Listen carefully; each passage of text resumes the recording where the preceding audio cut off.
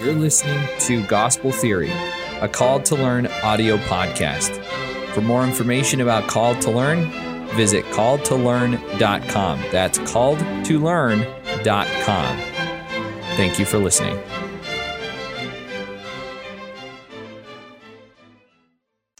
Hi, and welcome to Gospel Theory, where Isaac, my son, and I will talk to you about finding Jesus Christ through all the rumors, the myths, and the incorrect definitions. Today, we are going to be talking about Eastern and Western thinking. What? What's that? And why is it important? Yeah, why is it important? How does it relate to back to Christ? Do we have to always relate back to Christ? Yes. Okay, good. Just making sure. I'm kind of beating that, kind of trying to make that point.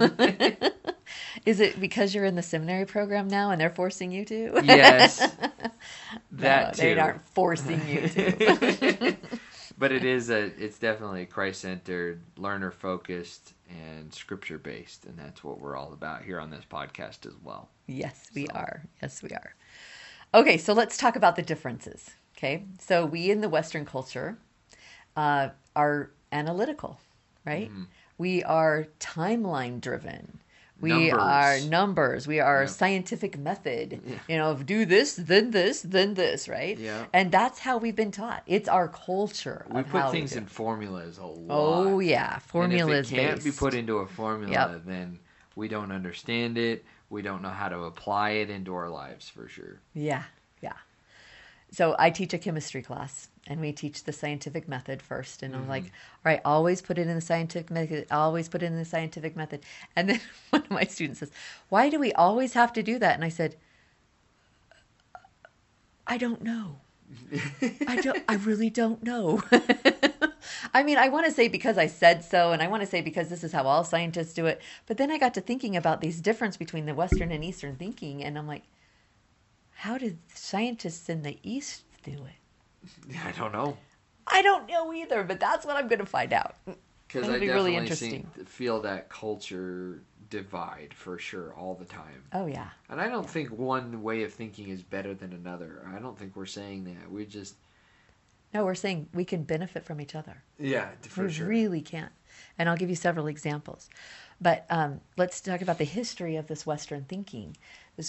It comes from the Greeks and the Romans. We are a Greek and Roman culture. Right. Whether we accept that or not, it's true, right? Yes, that's where the founding fathers were based off of. That's where they drew their conclusions from. Well, they actually did both. Did they? They really did. I felt like it was more of definitely the Western way of thinking. They did use Roman government to do their thinking. Everything was about reason. Yes, they did, but they also looked to the Hebrew culture a lot. Really? And they looked to the Native American culture a lot. I guess that's true, but I never would have thought. Yeah, those are definitely two different ways of thinking. For sure. They really did a great job on combining both cultures. Well, it seems like we lean pretty hard Western way of thinking. Well, I'm talking about the founding fathers, right? That's what they did to create our government. I had no clue. Yeah. I didn't know but that. now our whole culture has leaned really towards just the analytical. And no wonder it's criticized. No wonder the Western. You hear that a lot. Where like the Western way of thinking is wrong, or oh, that's so Western of you to think that way. I hear that a lot, actually, especially from my followers on TikTok who are not necessarily in this country or are in a different culture. Yeah, exactly. It's We are deep into the Western culture of, well, the philosophy, right? We have philosophy as our foundation with the Greeks. The Romans had the government and that kind of setup and what they were doing. But then there's the opposite. That's where the Greek and the Roman culture comes from. That's what we're in. But the Easterners, they include the China, Russia, Egypt, Hebrews, all of that have that culture.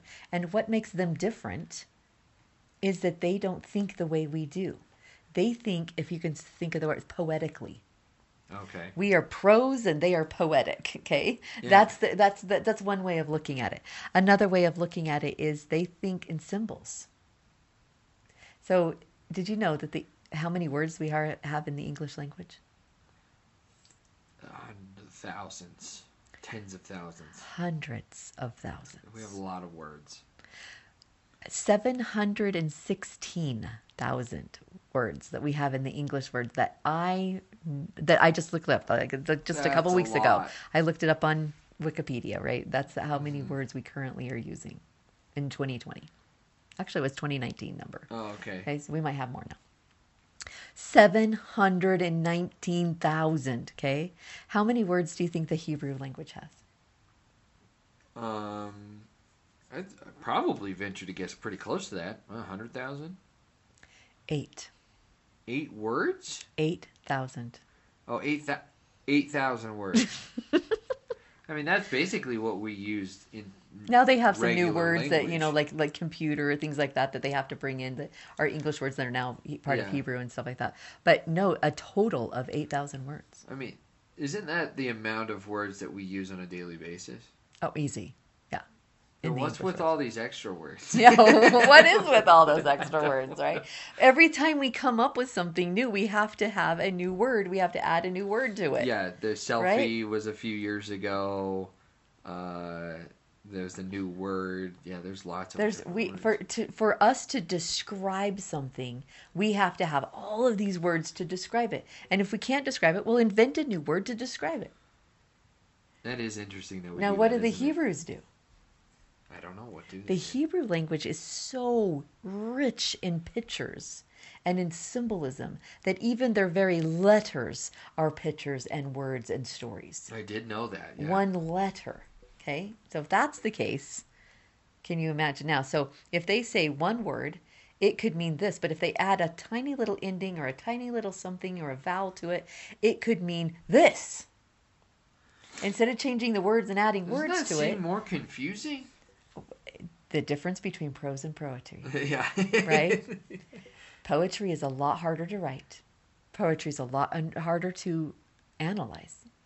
Because we're analytical as Westerners. This is why I think Bohemian Rhapsody, that song, it's so random, so weird and strange, and yet it was voted one of the greatest songs of all time. Why? Because it was poetry. It wasn't actual. Like, it made a lot of nonsense. Yeah. And none of it really made. And it's interesting to me that we reject anything that doesn't make sense like that. Oh, yeah, we do. If it doesn't have an analytical timeline and make sense from growth to death, right? It has to be cyclical. To be explained exactly, right? Interesting. Then we can't get it. So a good example of this is the creation story. Oh, really? Yeah. Okay. So we look, as Westerners, read the creation story and say, on day 1, God created order. And day 2, God separated the land and the water. On day 3, God did in literal right? days, in too. literal days, right?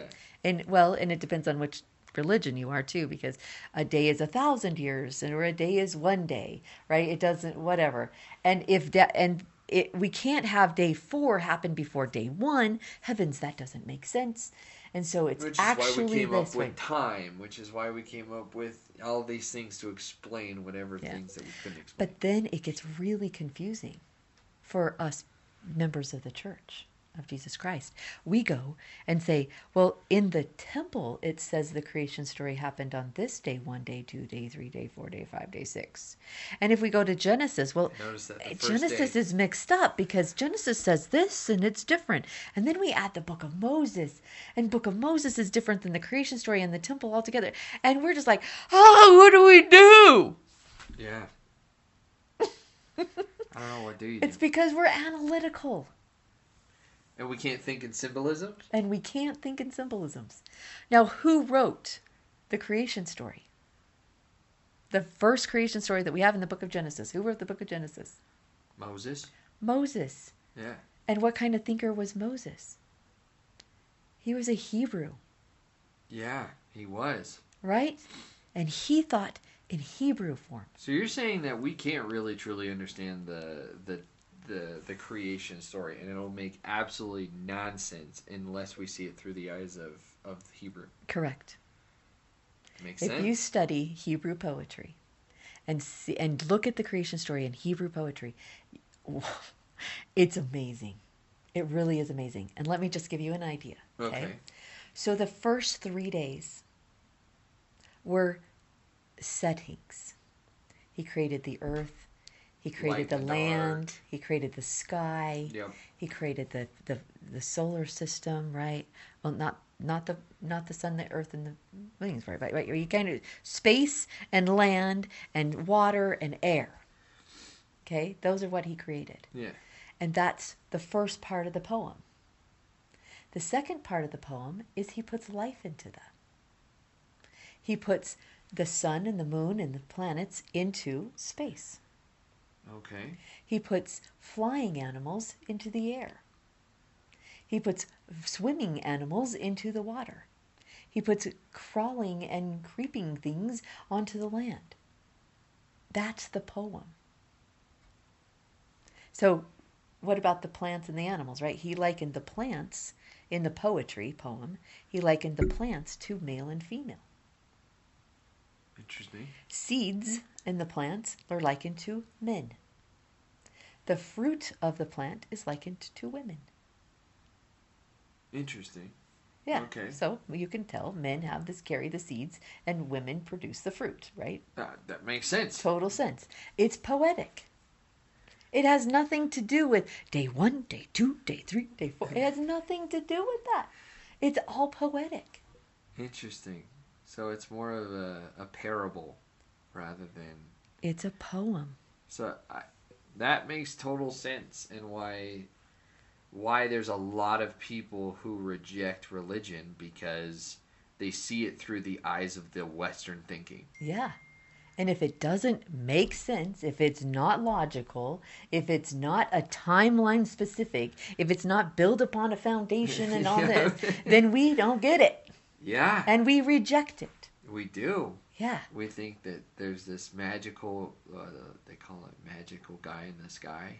Mm-hmm. And I'm like, that's just not how I see it, right? Right. I don't see it that way. So you can think of it two ways also. You know, I call poetry and prose, right? But you could also think of it as a scientist would be the Western thinker, right? This happens, then this happens, and if I do this, then this will happen, that kind of thing, looking for the laws and the principles. Now, laws and principles are great on both sides. And they're important. And they're important in both.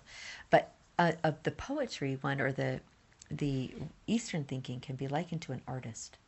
Just using a paintbrush and just flipping things and just going there, you know, just doing random things, and then they make this gorgeous painting. Right? So scientist versus an artist. Yeah. Completely and different. none of them are smarter or not less smart than the other. No. I find it interesting. No wonder people that have a right brain and left brain, remember there's that. Yes. It's not literally that, but Right. there's this idea of left braining logical and right braining with all of these things, and I notice within anytime people have this right brain mentality or creativity like I do, or like I did growing up, I've now developed my left brain and started to put things into words now. But we feel very ostracized. Yeah. And it's very, It's actually getting better in our culture. I Where think we're so, too. accepting art and music and things like that better. You know, maybe not in the school systems yet, but outside that, we're accepting the music and we're accepting art more freely than we did just even 20 years ago.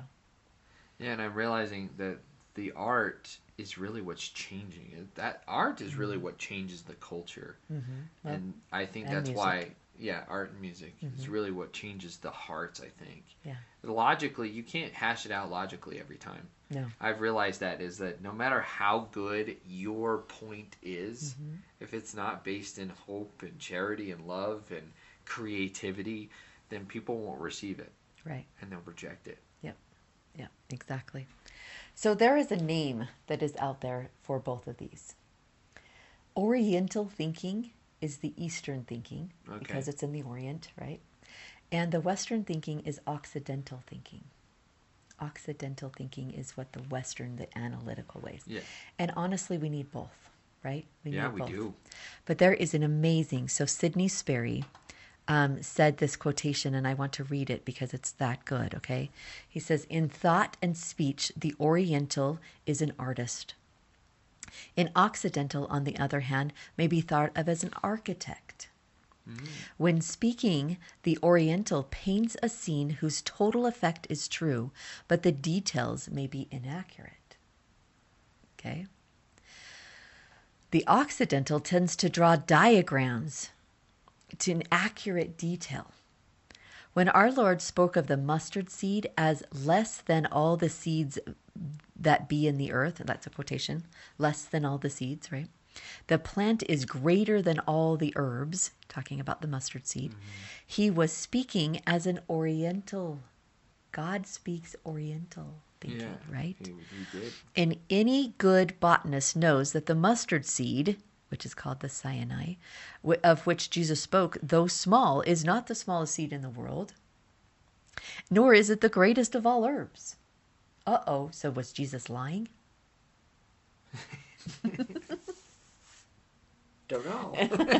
But he's just telling, right? He's painting you a picture of a tiny, tiny seed. That's all you need of faith to grow, to change mountains, right?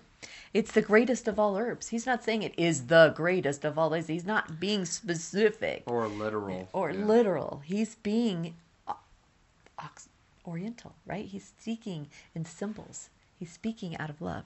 So, yeah, that was Sidney Sperry. So, giving us that idea between the difference between Oriental and Occidental thinking. And I love how he said that we do need both, and there's flaws in both. Yes. It's kind of like it reminds me of a personality. If you do, there are two different kind of personalities. People who are left brain and right brain thinkers, right? If you want to simplify it that much, it's not that simple. But if you want to simplify it into that much, you have both. You have flaws in each one, but you have strength in each one, and then both coming together is what Christ does. Mm-hmm. Christ is both logical thinking, and obviously knows math very well, and obviously knows how to create these things in a logical way, but also knows how to use symbols and things to be able to reach the hearts of men. Yeah. So it's really cool to know the difference between the two and to be able to use both of them. Like, don't read the Bible and only an Occidental thinker, right? If you read the Bible in Occidental, you're going to get confused because, oh my goodness, this doesn't make sense and that doesn't make sense, and you're just going to push it aside. But think as a painter. Think as it doesn't have to be exact details. Maybe that's why a lot of us struggle with Isaiah, is because of our Western thinking. True that. Yeah. It's because if this doesn't mean this, then it can mean multiple different things. I love Isaiah. I love Isaiah because I'm becoming more and more of an Oriental thinker all the time, right? Just because I just love this stuff. But one of the things is he's speaking in the future as if it already happened. Yes, right. He does do that, doesn't he? And then he throws in, and this is the time of Jesus, and Jesus will do this when he's on earth. And I'm like, wait a minute, weren't we just talking about the future as if it already happened? No, we're talking about Jesus' time now. Oh, and then I'm going to go back to my time. Wait, you're confusing me. This is all in the same chapter. You guys, again, thinking very Western way of thinking of it has to be. Do the timeline right. Do the timeline. Where's the timeline? All of your pronouns are wrong. Your past tense and present tense don't make sense, right? Yeah. You get all confused because you're a Western thinker. Think as a painter. Think as a poet. And it'll make your Bible reading and it'll make it easier for you to understand and come closer to Christ as you understand both ways of thinking. Yes. Oh yeah, and the understanding what Christ taught with parables will open up your mind. It'll open up everything. Not one parable means one thing either. I've noticed that. Oh no, heavens. No. It can mean a myriad of different things. Yeah, exactly. Yeah. All right. So our challenge for you, or an invitation to you today, is become more of an Oriental thinker. Think poetically. Think as a painter. And you will get so much more out of the scripture study. You'll get more out of your day. And you won't have to worry so much I really think that's a big part of it. We worry so much about not having all the right details. Or not having all the answers either. Yeah. And that's kind of another way, Western way of thinking. If something doesn't have an explanation, it must not exist, and that's just not true. Yeah, no, it's not. So, more Oriental thinking. Yep. And if you're more of an Oriental thinker, maybe come down to earth a little bit too. So it's a good balance. Yeah, find a balance. Find a balance. Yep. All right. Thanks, you guys. All right. See you on the next one. This has been Gospel Theory, a Called to Learn audio podcast. For more podcasts like this, visit our website at calledtolearn.com/podcast.